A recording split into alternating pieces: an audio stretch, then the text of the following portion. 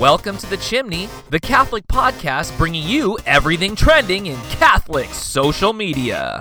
Episode 266, Thousand Oaks. What up, party people, and welcome to the Chimney, where we're going to bring you all the best from Catholic social media as often as we can. First up, we're going to take a look at holy hashtags. Another tragic mass shooting, this time in Southern California, has left all of us in a state of shock again. Pro-life speaker Lila Rose tweeted, praying for all the victims of the terrible shooting in Thousand Oaks today, for the souls of those who were killed, and for peace and comfort for their loved ones. While Archbishop Gomez of LA echoed her thoughts, let us pray hard for all the families, for all those who were murdered, and for all those who were injured. National Vocation Awareness Week. It's the week where we ask, is God calling you? Friend of the show, Cecilia Ciccone, shared, I'm 23 years old. I have family and friends. I've seen all The Office, Parks and Rec, Gilmore Girls. I love craft beer and pizza. I run and dance to the songs I have stuck in my head. God called me to religious life. Is he calling you? Dorothy Day. The servant of God had her 121st birthday crossed our calendar at Matthew_Loftus shared, the more I think about it, the more I think politics and policy ought to be about what Dorothy Day said, to build the kind of society where it's easier to be good. Turds and Tulips! The kind of society where it's easier to get tulips. It's time for Turds and Tulips, where we hand out turds to the bad guys, tulips to the good guys. Let's go. Turds to the president for his most recent press conference, Zeus Circus, whatever you call it, calling other people racist, a very unexpected tactic. Tulips at Joe_Slama for looking forward to Lent when no one will be allowed per canon law to beef on this website. Don't we wish?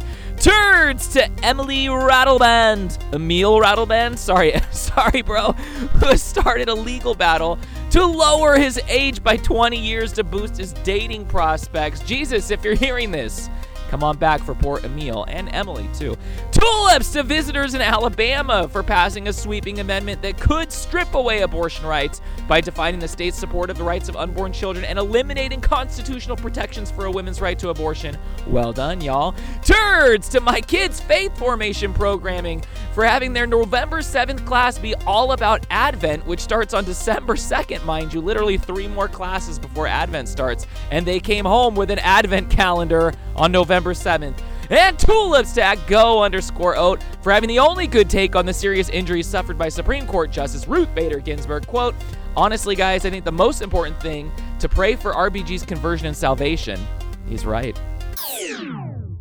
And I'm right when I say there's a few more topics to throw your way before you can close out the show. Jeremy McClellan just voted. Faced with the decision of Republican and Democrat, he made the imperfect but satisfying choice. He wrote in a string of ones and zeros that will install an unfriendly artificial superintelligence into the voting system and turn the human race into paper clips. Jeremy.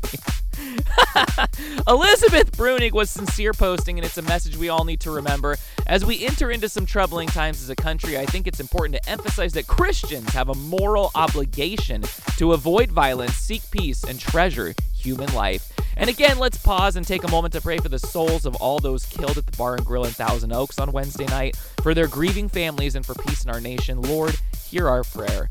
This week's winner of Catholic Twitter at Join Us the Brave. For this one, the Holy Bible is Twitter's hottest book. It has everything: the virgin birth, the Trinity, monotheism, social justice, ethic embedded in narrative so that we might, through prudence and guidance from the Holy Spirit, discern what is right in our time.